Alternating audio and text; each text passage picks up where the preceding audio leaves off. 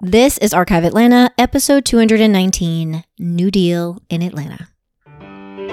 You're listening to Archive Atlanta, a history podcast where each week I'll be sharing a story about the people, places, and events that shape the history of the city of Atlanta. I'm your host, local tour guide, and total history nerd, Victoria Lemos. Hey everyone, happy Friday. So this week's mini episode is all about the New Deal, specifically how this national history impacted Atlanta, what was built here with these federal funds and programs, who did it employ, and then what legacies can we still see around today. Before we get into Atlanta, let's cover some basic history of the New Deal. The Great Depression officially began with the stock market crash of 1929. A combination of oversupply and overproduction, low demand, high unemployment, federal missteps, a constrained federal response, all of that contributes to the entire decade of the 1930s being known as the Great Depression. Franklin Delano Roosevelt was elected president of the United States in 1932, and during his acceptance speech for the Democratic nomination, he mentions the promise of a quote-unquote New Deal for the quote-unquote forgotten man. The New Deal generally embraced the concept of a government-regulated economy, and the idea was immediate economic relief, as well as reforms in industry, agriculture, finance, water power, labor, and housing. There are many organizations and especially acronyms within New Deal history, so today I'm going to focus on mostly the Works Progress Administration, but I do want to explain and mention a few others. So the Federal Emergency Relief Administration, or FERA, was established by FDR in 1933. It was built upon a previous Hoover administration act, and it was replaced in 1935 by the Works Progress Administration. The WPA was a program for unemployed Americans that created 8.5 million jobs. Its construction projects, which were under the Public Works Administration, or the PWA, produced more than 650,000 miles of roads, 125,000 buildings, 75,000 bridges, and 8,000 parks. There was also the Federal Art Project, Federal Writers Project, Federal Theater Project, could go on and on and on. The Depression hit Georgia and Atlanta very hard. In 1933, a local social worker estimated that the city's unemployment rates were up to 30%, and in Black neighborhoods, that could go up to 75%. And this may be the best time to state the obvious, which is that the New Deal programs fell short for Black Americans, especially in the South. The federal government divided the nation into 4 regions to establish WPA pay rates, and in the southeastern region, which included Atlanta, they received the lowest monthly stipends. WPA wages for Atlanta's unskilled workers were the lowest in the nation. The Atlanta Chamber of Commerce and the Committee on Interracial Cooperation established this wage differential based upon race, and the Atlanta Daily World actually ended up calling the NRA, which was the National Recovery Act, the Negro Removal Act. Despite federal guidelines barring racial discrimination in the WPA, there were again local agents who openly paid Black workers less than they paid whites. In 1935, Atlanta's average monthly relief award to white people was $32.66, and to Black Atlantans, it was $19.29. Atlanta was led by Mayor James L. Key from the start of the Depression through 1936, and that's when William B. Hartsfield gets elected, and then he serves through 1940.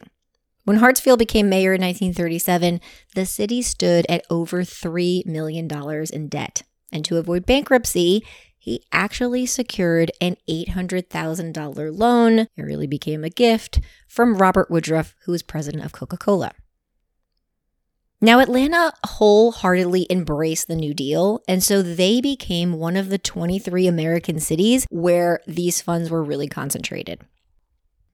By 1935, almost 4,000 Georgians were employed by the FERA, and then when the national announcement came about the formation of the WPA, most hoped that they would make that switch over. By July of 1935, Atlanta estimated that 15,000 people would be put to work by August. The state of Georgia at that point had 71,000 people without jobs, and there was about $10 million earmarked for it. So, all divided by counties. In Atlanta, the plan was some of that to go to the airport, the Carnegie Library additions, lots going to Georgia Tech, Grady Hospital, and others that we're going to talk about shortly. So one of the first things that Atlanta gets as part of the New Deal is the first 2 public housing projects in the United States. I did an entire episode 64 about them, but I will recap the main points here. The WPA oversaw and provided funds for slum clearance and public housing construction. And so in 1933, both Techwood Homes and University Homes were submitted for approval to the WPA, and they later were approved to share $4 million in financing. Techwood Homes, being for white residents, gets about $2.3 million for 600 apartments, and University Homes, which was for black residents, gets just over $1 million for 640 apartments. Now, again, I talk about this in the episode. John Hope from Atlanta University, he angrily goes to Washington, D.C. and actually fights for more money for University Homes. Construction for University began in September of 1934. They finished 3 years later. Those buildings were 2-story brick, international style, and they had a library, nursery school, medical, dental facilities, laundry, and a park. It remained open until about 2006, and then it was demolished in 2009. Techwood Homes opened in 1936. It was Georgian style. There were 2- and 3-story brick buildings. They also had 6 stores on site. They had a health clinic, recreational facilities, and it remained an all-white housing project until about 1968. A couple years later, demographics are about 50% black, and then it's demolished really in preparation for the 1996 Olympics. There is like a very small section of the original building still left. The city's sewer system was one of the biggest benefactors of New Deal infrastructure funding. Atlanta initially applied for PWA funding in 1933, but what they would do with a lot of these fundings, like I've talked about before in the philanthropic history, is that they were going to give you some money, but the city had to put in some kind of bond or some kind of other fund. So the sewer idea took a couple years. I think it took about a year to get off the ground. They began work on the new sewer lines in 1934, and I think it was finally finished in 1937. And this was a big deal. It employed about 5,000 to 6,000 men in Atlanta and updated a very aging sewer system. Another major PWA project undertaken in the city was a new police station. A lot of drama in securing this federal loan as well. The city did need to cover a portion of the cost. It's completed sometime in 1935. And then also in 1935, there are renovations, additions, and new buildings for several Atlanta schools. They included Grady High, Russell High, North Fulton, Booker T. Washington, and David T. Howard, just to name a few. Most of these improvements were not completed until about 1937 or 1938. In total, the initial announcements from the New Deal were that 43 projects were going to take place in the state of Georgia. They were going to employ a lot of white-collar workers, people like lab techs, clerical workers, bookkeepers. And you have to keep in mind that all of these are actually employed by state agencies. So you couldn't really exactly tell a private business to hire people, but the state was employing people. Atlanta City Hall got a new parking lot via the WPA, which was completed in 1936. Lots of parks in Atlanta also benefited around 1936, so they did improvements in Grant Park and Piedmont Park, and they actually developed Adams Park.